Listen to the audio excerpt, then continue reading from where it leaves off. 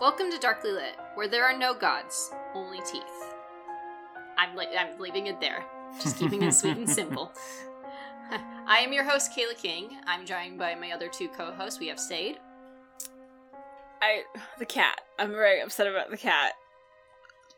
I'm not ready for this. Oh. The cat. Well, we will talk about the cat, don't worry. And our other co-host, David. For best picture quality, please adjust the tracking control on your VCR. Nice. We have just finished reading Dirty Heads by Aaron Dries. Wow. This book, wow. There's a lot. I have a lot to say. I have a lot of thoughts. Mm-hmm. Why don't you give the summary, David, and then we can get into it. Well, I'm glad you asked. You see, I might be the only one in the group here so far who has been to New South Wales. So, actually been there. So maybe that adds some credence. I don't know. But I definitely wasn't there in the mid-90s when our protagonist, Heath, was growing up in a little town out there in New South Wales. And as the story begins, though, he's not a kid. He's 19. He's on the run, he's homeless, and he's being pursued by a monster. He ends up riding back to his hometown on his bicycle, and the rest of the novel is essentially an extended flashback that shows how things got to the way they were, where when Heath was 13 and still kind of coming to terms with his burgeoning puberty, his sister Dee and his best friend Lincoln find a dirty magazine in a truck bed in a truck graveyard, as they call it, a place where scrap trucks are. And seeing a hunky naked man inside, not immediately, but kind of sort of awakens something within our protagonist. But a lot of this novel is couched in feelings of guilt and having to keep things repressed. And so and not coming to terms with it. And Heath is an interesting kid. His parents are clearly a little not strict, but they're like the kind of parents that just keep things on the level. He's only allowed to do certain things. He goes to a Catholic school, and his one retreat for him personally is he goes to the video store in a nearby town where he just loves looking at the covers and drawing what he sees on the covers of the horror videotapes. And during all this happening, he somehow catches the attention of something. We don't even really know what it is. It's just something cosmic and horrible. And because he draws this one monster and gives it, while in the basement of his home, this thing that's been kind of watching him takes form based on this drawing. But it doesn't happen until later. And while he's going through the turmoil of maybe coming to terms or not coming to terms with his discoveries about his sexuality, this monster is forming in his basement, and it eats his cat. And it eats his dad. And then he starts having these weird mystical things happen to him. These things that he can't explain that might be in conjunction with the monster, but might be in conjunction with just his mind. It's hard to say. It gets very existential, very deep, this particular novel. Big twist is that Heath's dad killed his mistress. We've been led to believe for a little while that Heath's dad has been having an affair with a woman named Ave, who we learn her name later, mostly because through the connection between Heath and the monster, he can actually see his dad's memories. And through those, he learns that his father seduced and then the day that he was eaten, murdered this woman because he's got some sick, twisted fantasy he wanted to have fulfilled. As this is all happening, he's finally trying to pinpoint where this monster is, but then the monster proceeds to break away and starts viciously and gorily eating and killing his family. The only thing that his mom, who is kind of the emotional anchor of a lot of the story, can do is she used to throw shot puts around, and so Chekhov's shot put is slammed into his head. But when he regains consciousness, nothing has changed. They're all dead. And Heath returns to the present. He's been on the run. This thing has been following him. He finally checks into a hotel with some donated money and finally decides, I'm not running anymore. Lets the monster in and both he and the monster watch as Y2K happens, for real this time, and planes fall out of the sky. It's very, very metaphorical, this story. Oh, yeah. What did you guys think of this book? Overall, I really enjoyed it. It was quite the mood. A lot of like the viscera and the carnage did not get to me in the way that I think it maybe got some of the other readers, just because desensitized and whatnot. A lot of the emotional beats were also relatable. I think I was just kind of like in the right place for this story, but in like the wrong way, in that I've been kind of down emotionally the last few weeks, and so while I was reading the book, I was like, okay, I get you, Keith. I'm where you're at, but like to the point where I was like, man, who cares, kid? We all got our issues, and so there were points. And I did see this in probably amplified by parts of the story where it was like, okay, this is kind of dragging out a little bit, or like the pacing got a little slow around in the middle, where I was definitely checking out, and I'm like, oh man, I should reread that because I wasn't paying attention. I got lost in my head. Even in some of the scenes with the carnage, I was just like, oh, I should reread that. Oh, Ant just got killed. Okay, how did I not pay attention to that? I don't know. I'm glad I bought my own copy because I think I need to reread it at some point because I wasn't in the right place for this story. But overall, I really enjoyed it. Yeah, I got thoughts. I'm ready to talk about it. Not about the cat. Don't talk to me about the cat, but everything else I'm down for. We don't have to talk about the cat. I know I said earlier, we'll talk about the cat. I don't want to talk about it. We don't have to talk about the cat. It's okay. I agree with you. I really enjoyed this book. The writing is gorgeous. Actually, let me back it up. Let's go on the physical level. There's no audiobook with this. So all of us, I think, actually purchased a copy of the book, correct? Yes, I did. The cover is wild.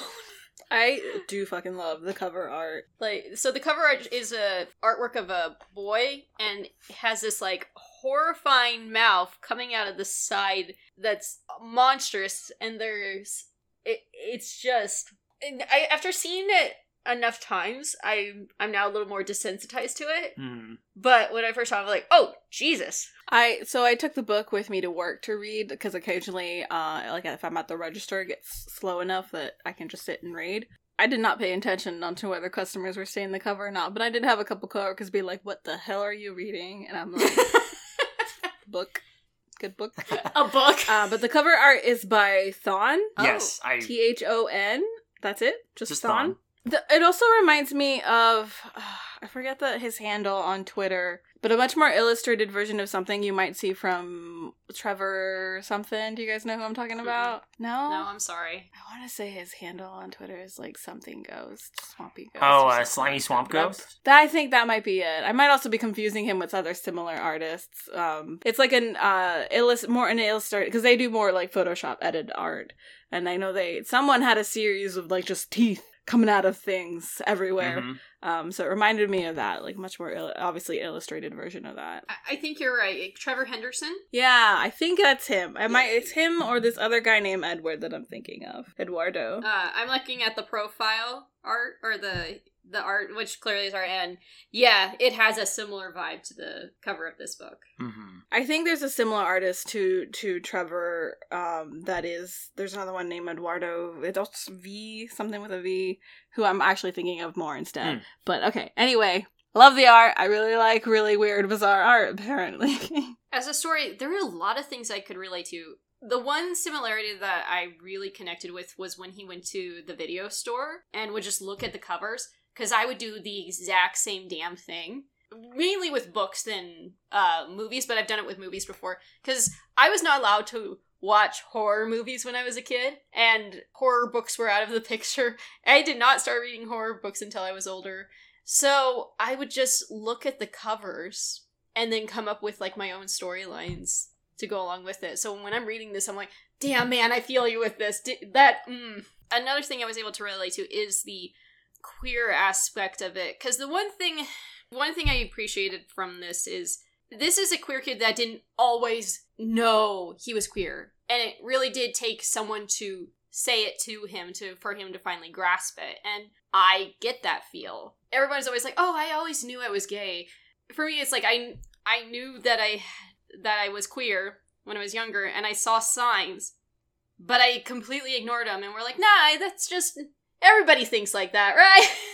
Mm-hmm. I appreciate this almost kind of like forced ignorance, like, and I feel like that's what's happening here. It's this sort of like, he's basically trying to push it out of the way and focus on that, and it's kind of refreshing to see it in that way. Mm-hmm. You know what I mean? Yeah, it was definitely a hallmark of the time too, because we talked about this a little earlier. This being set in the early to mid 90s in Australia. I mean, it could be anywhere though, because this is like one of the things that keeps coming up is the repeated motif of a commercial about AIDS and the Grim Reaper with his bowling ball. And at the time, it was still very, very hard for people to be open and out about. It's a far cry from where we are today. It's still a struggle in a lot of places, but people are a lot more open about their sexuality now than maybe they were then. And it's definitely like a reminder of how it was. You can see how Heath would be more inclined to kind of repress it, because again, the atmosphere around him is so inherently hostile. There's not a lot of positive examples that he can see of that where he is, and low key people around him are demonizing it. The thing that sticks out to me is how his dad says, "Oh, we don't go into those toilets because there might be poofters in there." He describes how he doesn't know what a poofter is, but his mind, he just knows that it's something to do with weak men, and he didn't want to be a weak man. And there's all this expectation and stuff piled on him, and what people expect him to be, what the societal expectation is, and it's clashing so hard with what viscerally he's feeling, and it's handled really well in the text. That idea that, like, even if he wanted to come out of the closet or be, realize, he doesn't even realize there's a closet to begin. And when he does, he doesn't want anything to do with it. He wants to be able to deny it. The monster in the story kind of represents that part of it. I just thought it was really, really interesting and, really like humanizing for the character. It's where the, majority of it, of the thrust of the plot comes from. And I found myself empathizing with the character a lot, or sympathizing. I will say there are things in this book that I'm like, this shouldn't have worked, but it did. Like, for example, we see the monster's point of view quite a bit, but I think it works really well in this story. It does work really well. At first it's a little jarring and you're like, I don't know, like, if this is gonna work or not. And I find it very interesting, especially in comparison to, like, The Visitor that we read a couple episodes back, where we got that perspective from the alien hunter. We're like, oh man, this is meh. This is mid. Yeah. As the youths like to say.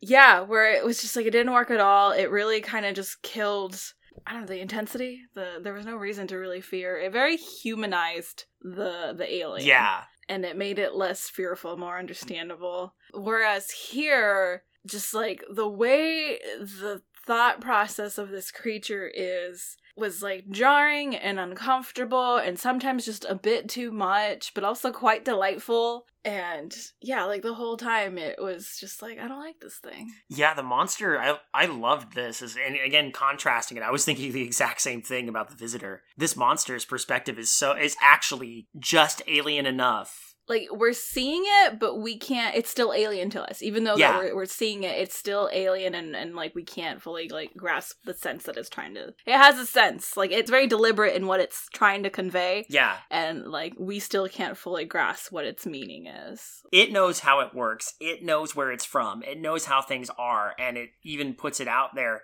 but we can't grasp it. Yeah, it has no intention of it, what it's saying is not for the benefit of us to understand it. It is just saying what it wants to say.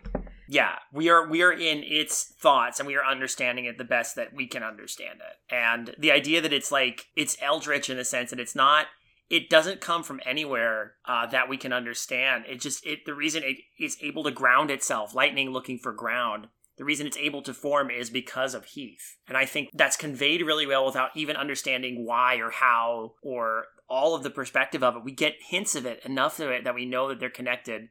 And the best Heath can come up with is thinking of it as some kind of magic. And I liked that. Like, he was really going over the kinds of strange magic that might exist. But again, that's beyond our comprehension. And I think that's phenomenal. I think the writing in this is quite amazing. Like, there's a lot of beautiful descriptions and incredible details. Like, one of the things that is a really nice kind of subtle detail is Keith focuses or thinks he has a crush on Tina, which is his best friend's older sister. But if you notice, he never focuses on things that you would think a straight person would focus on. His focus is on the like butterfly barrettes. That's not really attraction. I don't know. I think Heath's crush on Tina in the beginning is innocent. It is a child's crush. He likes the barrettes, and he likes how confident he likes how confident she is, and she's like, you know, he likes the vibe. He doesn't understand things like sexuality yet. He's not going to be looking at her tits, right?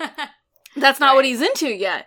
I think that's when he like sees the porn guy, Clayton or whatever his name was. Then he's like, you know, he's mistaken like, oh, I want to look like that. I'm mistaking that for being like, I want to be touched by that kind of thing. I don't think that Heath was mistaken. I think he did have a crush on Tina, and his heartbreak and her rejection was genuine. Oh yeah, I agree. And I think that's why maybe her being like, I think you're gay, like hit him so much harder. Because he's like, no, I like you. What the fuck? I'm not gay. Well, there's the whole idea, too, that her rejection represents so much more, because then if it's also the affirmation, like, if he is gay, he essentially, in his mind, he has no future. Yeah. I mean, as you mentioned before, being gay in the 90s, early 90s, at this time, especially in Australia. And in a little podunk town like this. And I want to mention real quick, just to give you some perspective, maybe 12 years ago, I went to visit friends in Australia, and I was there for about 5-6 days. And I remember distinctly what it was like to travel through that country. And New South Wales reminds me a lot of like rural parts of southern and central California. It's very open. It's kind of dry. Lots of trees, lots of little paddocks, and situations where you'll see fenced in areas where like cattle and stuff will graze. And if I didn't know better, I would say I was somewhere in like the valley, or like the Apple Valley area of California in some parts of it. Difference being, though, every so often in a field I'd see something and I'd go, oh, what's that out there? And my friend would look and go, oh, those are kangaroos. And I'd be like, oh, okay. And then, and there's these little towns that are scattered throughout there that are very I remember riding from Sydney to the place where we were being picked up. It was a little place called Campbelltown. And Campbelltown was like the town in this story. There's really not a lot to it. It's just kind of a place where people live. It's like tract homes and little tiny convenience general stores, and maybe there's a church or two. And it's that kind of rural. And so I was remembering the view out the window of the train when I'm picturing this town. It has that spirit to it. And again, getting to stay with my friend's family for a little bit out there in this really little town out near a national park, this town called Wingello. You definitely got that kind of vibe there too. Although I think Wingello was a little bit more, as it was so far removed from Sydney, the Sydney area, that it was actually like by itself had its own character to it. So you can get a sense that isolating sense that there's not a lot. This is probably a town where everybody goes to church. Yeah. You know, and everybody thinks this way. And it's like, yeah, if you're different, especially this form of different, while there's commercials on TV about the Grim Reaper's bowling ball, while your dad is saying to you, don't go in there might be poofters in there, Heath has no future as far as he knows. I decided to look this up because in the United States, gay marriage became legalized everywhere in 2015, and it's still insane to me that it wasn't that long ago. For Australia, it wasn't until 2017 that it became legalized. From what I've heard, Australia is not to say America's totally open, but it's a little worse in Australia than it is here in terms of acceptance of LGBTQ. Yeah. I was going to say, when we were talking about, the crush he has on Tina and the profound effect that the double whammy of her rejection and her just saying, I think you might be gay, has on him in relation to everything else that's already going on. There's also, and I noticed this too, the way he talks about Brett, his boy. He's got some feelings he doesn't understand about Brett. And I thought that was really interesting. I picked up on that as well. That's 100% my type of shit. As I was reading it, I thought, I'll say it's probably digging this part at least. When he went to sit with him, I was like, okay, hell yeah, I'll ship this. And I was hoping that maybe when we cut to the future at the end and like the only like thing left of his past was maybe he runs into Brett and like Brett probably gets eaten by the monster or something. But I wanted him to run into Brett and then be like, have a moment. You know, Oh, a yeah. moment. Wink. Definitely you get some of the signs of him admiring Clayton for like his physique and thinking, yeah, I want to look like that when I'm older. And then like the way he describes Brett, for sure, you're just like, oh man, Tita's totally got you pinned. Again, I totally relate to that. I had the exact same thought. I thought, oh, I'm only admiring this woman because I want to look like that. I would like bigger boobs like her. Yeah, totally. It is funny how this denial, I don't even think it's denial. I think it is genuine ignorance. Because it doesn't feel like he's pretending. I think he genuinely doesn't realize it fully. It's ignorance in the sense that he initially, until Gina says it to his face, he doesn't consider it a possibility. Because he's normal. Him and his family are normal. And like, why would he be anything that is shunned upon, or like, because you always consider yourself and your life normal, like shit doesn't, that, you know, bad shit happens but it doesn't happen to you, that kind of thing. That mentality until it actually happens. So I think it just was not possible or a possibility to him until Tina says to his face, I think you're gay. And then suddenly stuff starts to fall together in his head where he's, you know, dreaming about Clayton, or when he gets in trouble with Brett and he's like listening to the teachers being like, we don't say that word, that's the most horrible thing you could call somebody, and he's like starts thinking like, well, why is it horrible? Because he's just kind of accepted it for it's a bad thing, but I'm not the bad thing because I'm a normal kid, and like, how can I be bad? And when he starts to piece it together of like, okay, I might be this thing, but why does that make me bad? I just want to be normal and have a life. And yeah, no, the whole, like, him coming to terms with his sexuality, and I think, like, the whole book, up to the end when he sits with his monster, because it's just him coming to terms with it, because obviously, we've said this already, this monster represents his sexuality and things about himself that he is now afraid of and doesn't want to accept, and that just denial of who you are will fucking tear you apart and tear you away from your family for some people. Tear your family apart too, literally and figuratively. That literally happens for Heath in this book. Yeah. Well, the theme of secrets tearing people apart is a big thing too. Yes. Because I do want to talk about Heath's dad. Yes. That was wild to me when I got to that part. I'm like, oh, he's a murderer? Holy shit. I was not expecting that at all. That caught me completely out of left field. I knew his father was, you know, cheating on his mother. Yeah. But the revelation that he choked this woman to death for fun. That did also catch me by surprise. And I think what it is because the father, shortly after being introduced, he immediately becomes a victim. And we're like, oh, he's just a victim now. So like, why would we assume that he's also, you know, a villain when he's already a victim? So yeah, that was good. I really enjoyed that little surprise. Also with the mom hitting Heath in the fucking with face. a shot put. That was, you don't realize it until it's like setting it up and like, oh shit, because you know, we in the beginning when he's first introduced and he's like, he's got this scar, you assume it's because he like encountered the monster later and he got it from the monster, and like to get it from his mom instead is brutal. It's so hard to see, because like the only way she thinks she can stop it is by basically braining her son with a shot put. And also, like, kudos to the book, I knew the shot puts were going to be important the moment they were introduced. Chekhov's shot put. Right. But the fact that she slams him in the fucking face with it, and guess what? It accomplishes nothing. She's still killed, presumably. Okay, I want to get back to her hitting her son.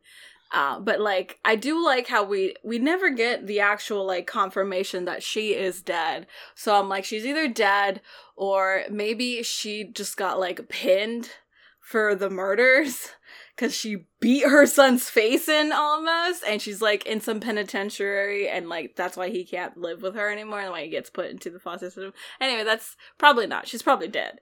But going back to the fact that like, you know, this monster being a representation of, you know, his sexuality, and how it's like tearing apart their family. His mother, like trying to knock him out and hurting him, trying to, you know, subdue the monster by hurting him, was making me think of like parents who do genuinely love their children, but when they come out, they do awful things, like sending them to conversion therapy or something, in the intent of like saving their child, but honestly just ruining them, scarring them, literally in this case, for life. This whole thing is a giant fucking metaphor, and I love it. Yes. Yeah. Yes. And I have thoughts about the connection between the monster and the father and Heath. Right. I'd love to hear them. Mm-hmm. Because I was thinking, so we would discover that, Dad wasn't a great guy. He never actually loved the mom, and he's kind of always been hiding who he is. There's even that bit of, Heath was trying to, imagine his father and have his father tell him how to be brave, but his father always hid himself, behind a book. Behind his books. Yeah, and we learn what the books are about later. Yeah. So my thought with that connection between the father and Heath and the monster was generational trauma, in that this man has always been hiding his genuine self, and that is all he taught to his children. So all Heath can do is, when he's confronted by who he is to hide and run. That's my theory. That makes sense. The thing is, equating the thing that his father is hiding, which is actually horrible, to the thing that Heath is hiding, which is not actually horrible, but he perceives it to be horrible. The contrast there, but also the comparison is, I think, deeply fascinating. Because in a situation like this, it could be equated to being a similar kind of again, the title, Dirty Heads. It's not just an allusion to the VCRs or the VHS tapes. This was the first time I've ever heard of, because I don't know the parts of a VCR. We were children when that was still a thing. Yeah. Yeah. Because David was explaining, I'm like, wait, get one of our VCRs, because we still actually do have VCRs. We have a decent collection of tapes still. So he brought it over, he's like, this top of it, that's the head. And if you get it dirty, that's what's going to cause that tracking on film. I'm like, oh shit! Yeah, which is why, and I loved the aesthetic throughout the book of the static tracking of a VHS tape, a dirty VHS tape, all throughout this thing. This was very cool. Also, the fact that the chapters counted down instead of up. Yeah, that definitely helped build tension. Yeah, as you're progressing through the story and things start to build up. So we just recently watched Skinamarink for the Jameson tapes. Ooh. That episode's not going to be out until much later this year, because we're not releasing the next season until, I think the plan is March, but I'm going to ask if we can push it back to February, because we're trying to create a backlog of episodes before we start the new season. Right. So stay tuned for that. I'm excited. I got some really good movies that we started with that I highly recommend. Anyway, we watched Skinamarink. There was this, not the narrative, well, maybe the narrative, of just innocence lost in from children, that really had the same vibe as this book. I was thinking of that movie a lot as I was finishing the rest of this book, of just kind of the dirty video and lost innocence, kind of just trying to make sense of what's going on kind of vibe. So if you've watched Skinamarink and you also read the book, I'd like to, I don't know if you felt any parallels there. Let us know if you've also seen Skinamarink. Yeah. And your thoughts on that. I have not yet, but I've heard good things about it, so. It's funny, I don't know much about the movie in context. I just know that the Innocence Lost thing makes sense, because Skinamarink is part of a lyric from a old children's TV show I remember from a kid. It was, I can't remember the name of it exactly, but it was 3 people and an elephant. There's an elephant mascot, and the ending theme of the show was they would sing Skinnamarink-a dinky dink, Skinnamarink-a doo, I love you. Oh, this sounds familiar. The song sounds familiar. I have no idea what this show yeah. is. I'm pretty sure it's not from that specifically, but they did use that, and that's where I remember it. So when people keep saying Skinamarink, I'm like, that show with the 3 people and the elephant? I cannot remember what that was. It's someone, and the elephant was the name of the show. Definitely no elephants in Okay, well, I figured, but I just didn't know if there was a connection. Anyway, this is such a slim little book. But it packs a lot. Yeah. Yeah. This, so far, I mean, I know we're only at the beginning of the year, but this is my favorite thing I've read so far. For this year, yeah. It's just, the writing is absolutely gorgeous. The themes of it are on point. It makes you think about it, and for me personally, because I didn't get to kind of get into this when we were going over reactions, but what's happening in the story, it didn't scare me, but the things that happened and the subtext of what was happening elicited genuine feelings of like horror and revulsion in me. Not the violence even. Not even the violence, just the things that were happening in the story. Yeah, it's interesting because the violence is very visceral. Like, the way that Dee dies is... Oh, God. Horrifying. Oh, man. I genuinely felt bad. I was like, man, that sucks. Like, I felt bad for Aunt Cat too, but Dee. You really feel for Dee. Yeah. The regret that you get from the present Heath describing what was happening in the past about with Dee, with Lincoln, like you can feel all those regrets so hard. And with Dee in particular, Dee is one of those people who I love the connection between her and Heath. And I love the way that I love their interactions. And I especially love the moment when he almost tells her what's going on, but doesn't say it exactly, but she just knows. Yeah. You can tell in that way, and she doesn't care. And I love that. And the people that aren't his father don't deserve what happened to them. No. But that's where the horror comes in. This book is not afraid to kill off brutally the characters that you've grown to see as friends, as allies, as people you might actually care about. What I think it also did really well is that it does warn us at the beginning, like, everyone's dead, right?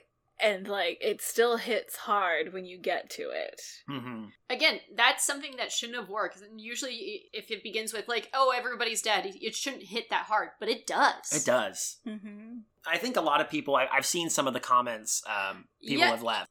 So our Discord, I was surprised by how many were like, I don't know what to say. I'm so baffled by it and confused. Yeah.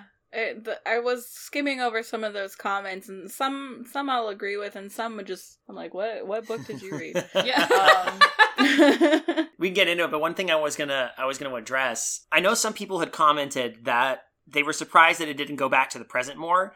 I actually really liked, in hindsight, how the story was just kind of bookended by the present. Yeah. I mean, I agree. There was a point where I'm like, oh, I thought it was going to go back and forth between the present. Yeah, I did too. I think that the summary on the back of the book kind of hinted at that, because it said, and it won't stop, not until you come home, back to where it all began. So I thought, oh, we're going to see what his experience is like in the present coming back home, but that doesn't happen. But it doesn't bother me. Having the present in the beginning and the present at the end still works. Another thing I found interesting was the book begins with chapter, I think, 20? Yeah. And it's a countdown. Yeah. Oh, I just got it! Yep.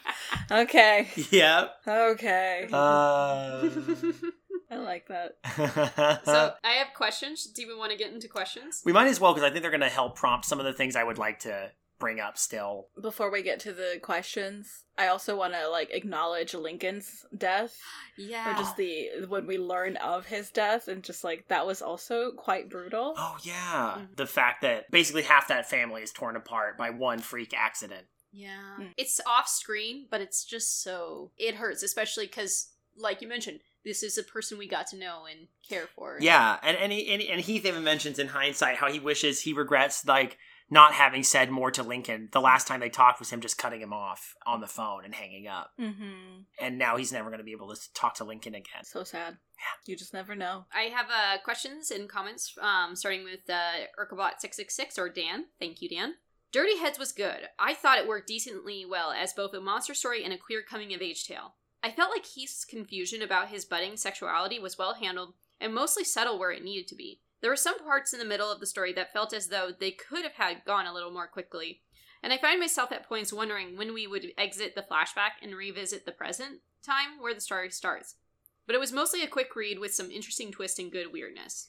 I mean, we just mentioned that, because, again, yeah, I thought the same too for a couple chapters, like, are we going to go back to the present? But it didn't take long for me to realize, okay, we're not going back to the present for a while. I think ultimately that is maybe the fault of the description on the back, where it does imply, like, hey, there's going to be, like, some kind of showdown when he goes back to town, right? Mm-hmm. I think whoever wrote the back... The description just kind of fucked up there, but it definitely is no fault to the actual story, because it worked. It had the two bookends of the future, and it worked. I have no problems with that. So he asked questions. His one question is, was there anything specific that prompted the creation of the monster? I found myself wondering if I had missed some key point and skimmed through to see if there was a moment mentioned where Heath creates the monster, or if it was just based on the manifestation of what he perceives are his wrongs/faults. I can see the confusion, because I feel like there are a bunch of key moments that where the monster got developed more. I think you're right that the start of it was the porn magazine. Mm-hmm. Well, it's like the way the monster itself describes it is it's like waiting to find a way to manifest. Mm-hmm. And it kind of latches onto him at that moment, but it has to wait for something specific to happen. Because there's a one chapter, it ends with Heath in the basement drawing his own version of the Slaughterer, but then giving it a big schlong. And then he goes to bed, and the next chapter is just the words, "found you." You know, that's funny. I saw that and I thought of Sade. Because I know what how Sade draws. I don't draw big schlongs. Do I draw schlongs? Yes. Are they massive? No, I think they're appropriate for the proportions of the characters that I draw. Big, okay? One small, one some as big as your head. No, that was definitely a relatable moment for me, because it was like, cool, yeah, I love this character design. What else could I add? A dick.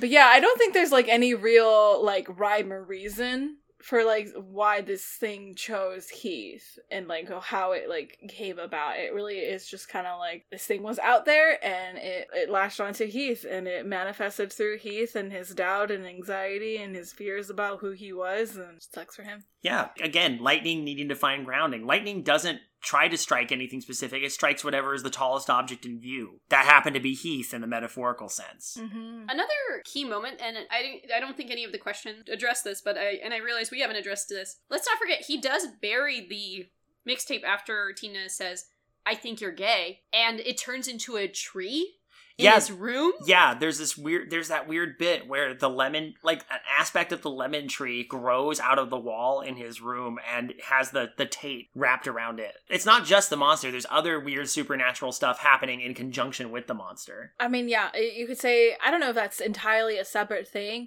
or it is just a result of this monster who we see it described, like wherever it goes, reality kind of shifts in that like solids become soft liquids or foam, or like things, you know, defy gravity around it. So like I think, and it was in the house, right? So I think it's just distorting. I think what the tape thing with the tree is somehow a result of just the monster's presence. Right. But yeah, no, it's like, what the fuck? I get it, yeah. Next question is, how'd you guys like the 90s setting? Though I'm not Australian, I think a lot of the setting came through quite well without being overbearing. I think the 90s setting is perfect for this, but I wanted to look up the writer just to get a sense. Yes, he is Australian. Yes, he is gay. And yes, he would have been the right age when this is. So there is some parallel between... Of course, I mean, a monster didn't come to life to destroy. But I actually read an interview with him, and he did take it from some experience. But not only that, another interesting thing is his day job is actually working with the homeless. He works in counseling and such, which is fascinating to me. Some experience there when covering Heath's sojourns at the bookends of the story, him being homeless, what he has to do to get by. Mm-hmm. I mean, we did grow up in the 90s, but we were all young children at the time. Yeah, we're definitely younger than what Heath is during this time. I mean, we do have memories of the 90s, and yeah, I mean, a lot of us were able to find connections. I think we all also have memories of, you know, the Y2K stuff that was going on. Oh, yeah. Yeah. Like, I know my parents were, you know, like, they weren't, like, freaking out over it, but they're like, hey, just in case, let's, you know, fill these barrels with water in case we need, you know, drinking water. And, you know, airplanes did not fall out of the sky, so we just played bobbing for apples in the barrels. So, Feng Shui also had a comment and some questions. Thank you, Feng Shui. He said, I had the same problem throughout the middle, expecting to be bounced back and forth, but more between the future and the past. To a degree, the future stuff after the first few segments feels really tacked on and not quite as necessary. I disagree, honestly. I think the present shows a unfortunately, a future where he is dealing with it. It really does show a part of a queer experience, too. Yeah, he carries the weight of it. Mm-hmm. I mean, how many queer youth is out there because their identity forced them away from their families, not whether they were tossed out or they had to run away from abuse. Like, it is very real, the ending, and I think we needed to see that, especially if this monster, is an analogy for, like, his queer identity. It fits because it's a fucking reality. Mm-hmm. He did say they do bring their own elements, though. So he has a couple questions. One of the things he asked was, is this an even gayer Fight Club, but with an eldritch cosmic monster instead of Brad Pitt, and airplanes instead of banking buildings? I don't think it is. I like the interpretation. I really do like this interpretation, but I don't think it is either. I don't want to spoil Fight Club for anybody. Okay, that movie's been out forever. If you haven't seen Fight Club by now and you get upset about it being spoiled, that is on you. Okay. Y'all are forgetting the first rule about Fight Club, though. Don't fucking talk about Fight Club. Okay, if anybody wants to watch the movie or read the book, pause this and walk away. We're gonna talk about it. Or skip forward like 30 seconds to a minute, I guess. Yeah. I don't see the monster as his other identity or anything like that, like Tyler Durden was with, depending on the book or the movie, it's Joe or Jack. Yeah. I think this really is a manifestation of, it could be queer identity, it could be his anxiety about his queer identity, or guilt or shame, or I think it's all of the above. It's every... Yeah, all of the above, for sure. It's an ill-intentioned version of all the insecurities and secrets and things that he perceives as dirty heads. Mm-hmm. Just all coagulated together into this reality-warping, vicious monster. I still found it a very funny interpretation. I really do enjoy that, though. What was the whole connection between Heath and his monster? Well, we did go into that a bit. Was everything real, or is there an implied history of mental illness coming from both sides of the family, and Heath is just an unreliable narrator in the end who may have actually killed his family himself? I think you're trying to turn this into something it isn't, if you're going to try and go down that route. Yeah, I don't see it much on his mother's side of the family either way. No. His dad's the fucked up one. I think I can see the interpretation because his dad is so fucked up, and the fact that he is willing to kill a woman and actually takes pleasure out of it. Because it does feel like a strange add-on to this book. But I don't think it's a mental illness at all. I think this monster is real. Other people do see it, or at least his family does. At least as far as we can tell. And people did have to come to remove the tree from his wall. Mm-hmm. Like, his mom did see the tree. Yep. That was a good moment, actually. It was when she went in the room and saw it. Yeah. And then that's when I knew, it's not all in his head. That's when she knew. That's when he knew. I think that's what really... probably the tree is there for. It's not just something that's all in his head. It really is real, and his mom can see it, and other people can see it. Mm-hmm. Which actually works with the whole queer identity, because everyone can see it, that if for some reason everyone around him can see that he's gay.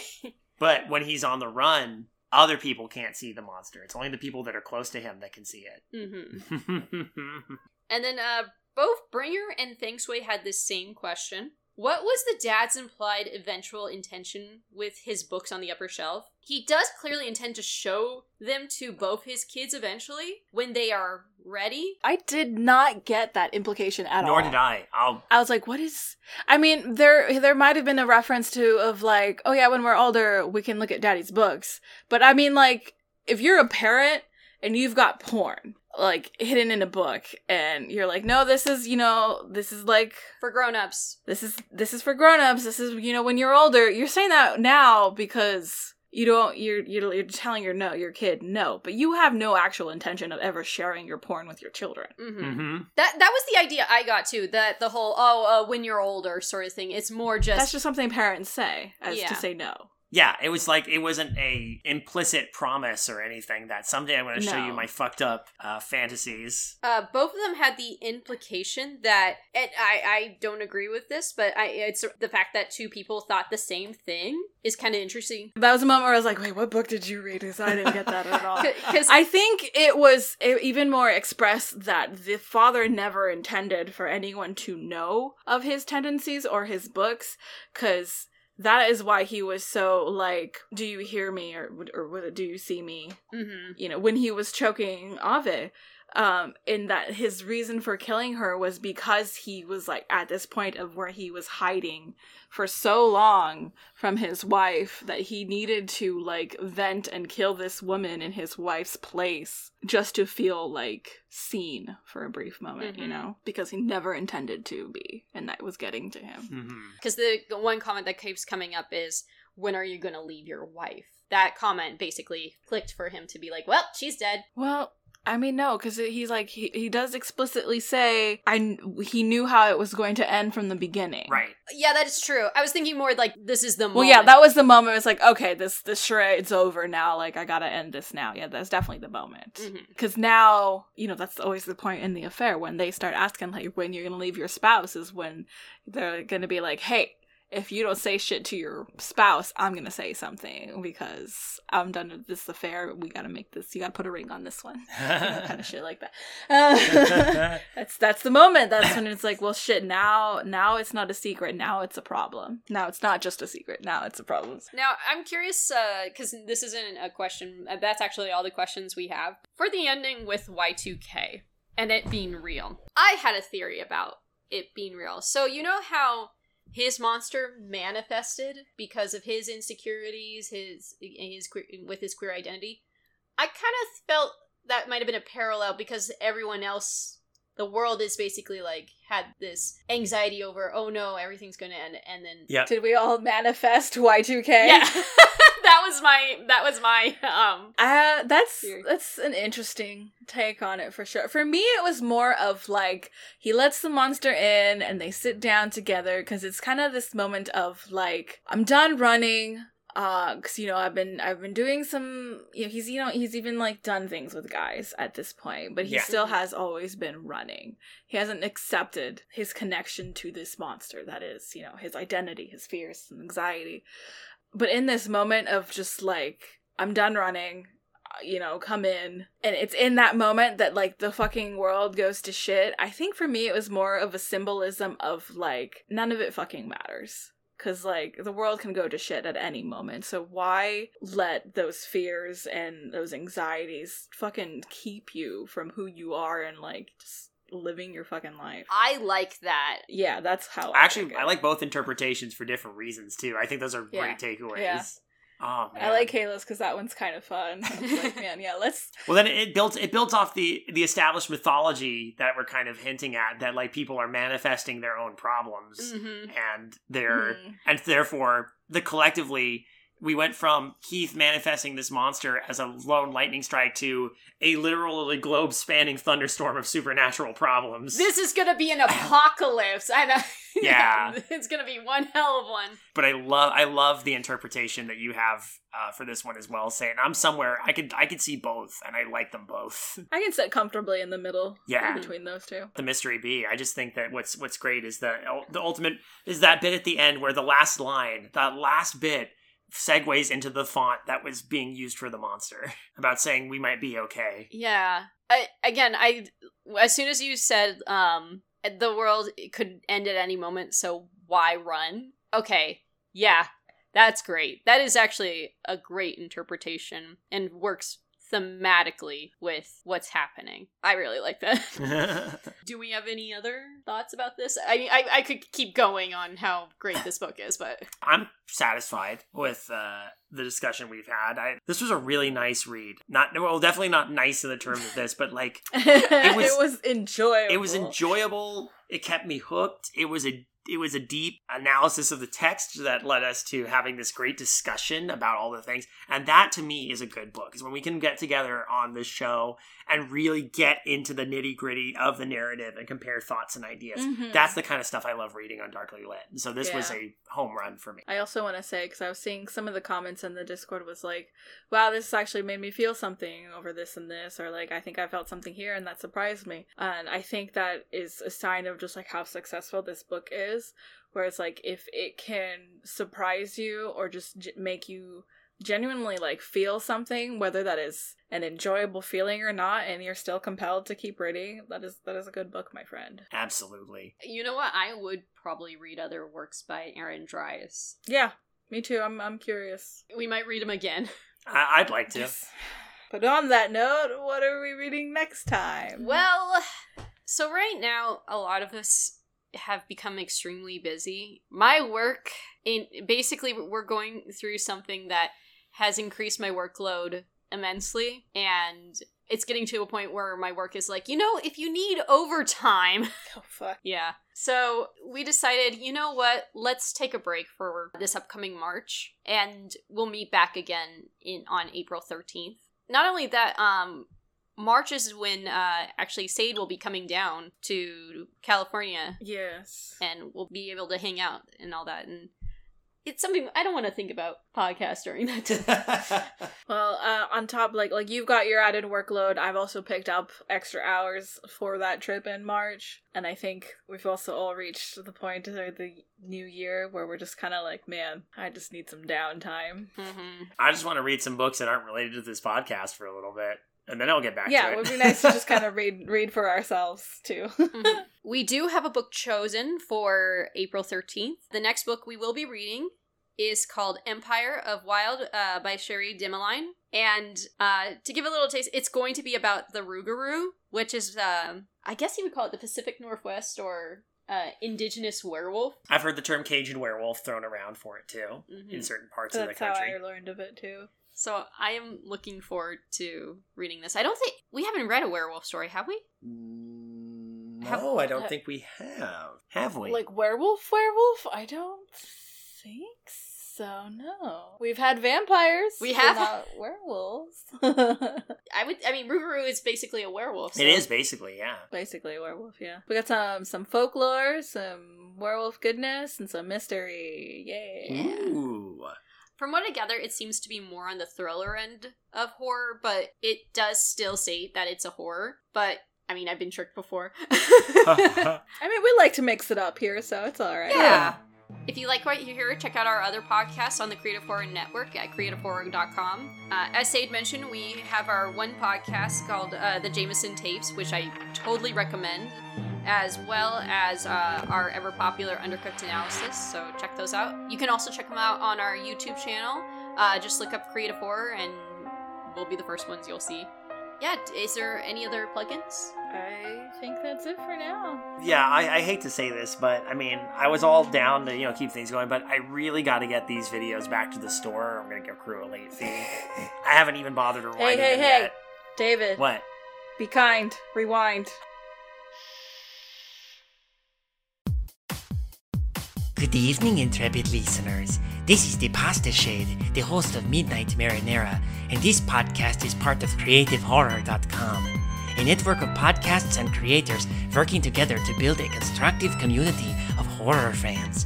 For more content like this, visit us at CreativeHorror.com.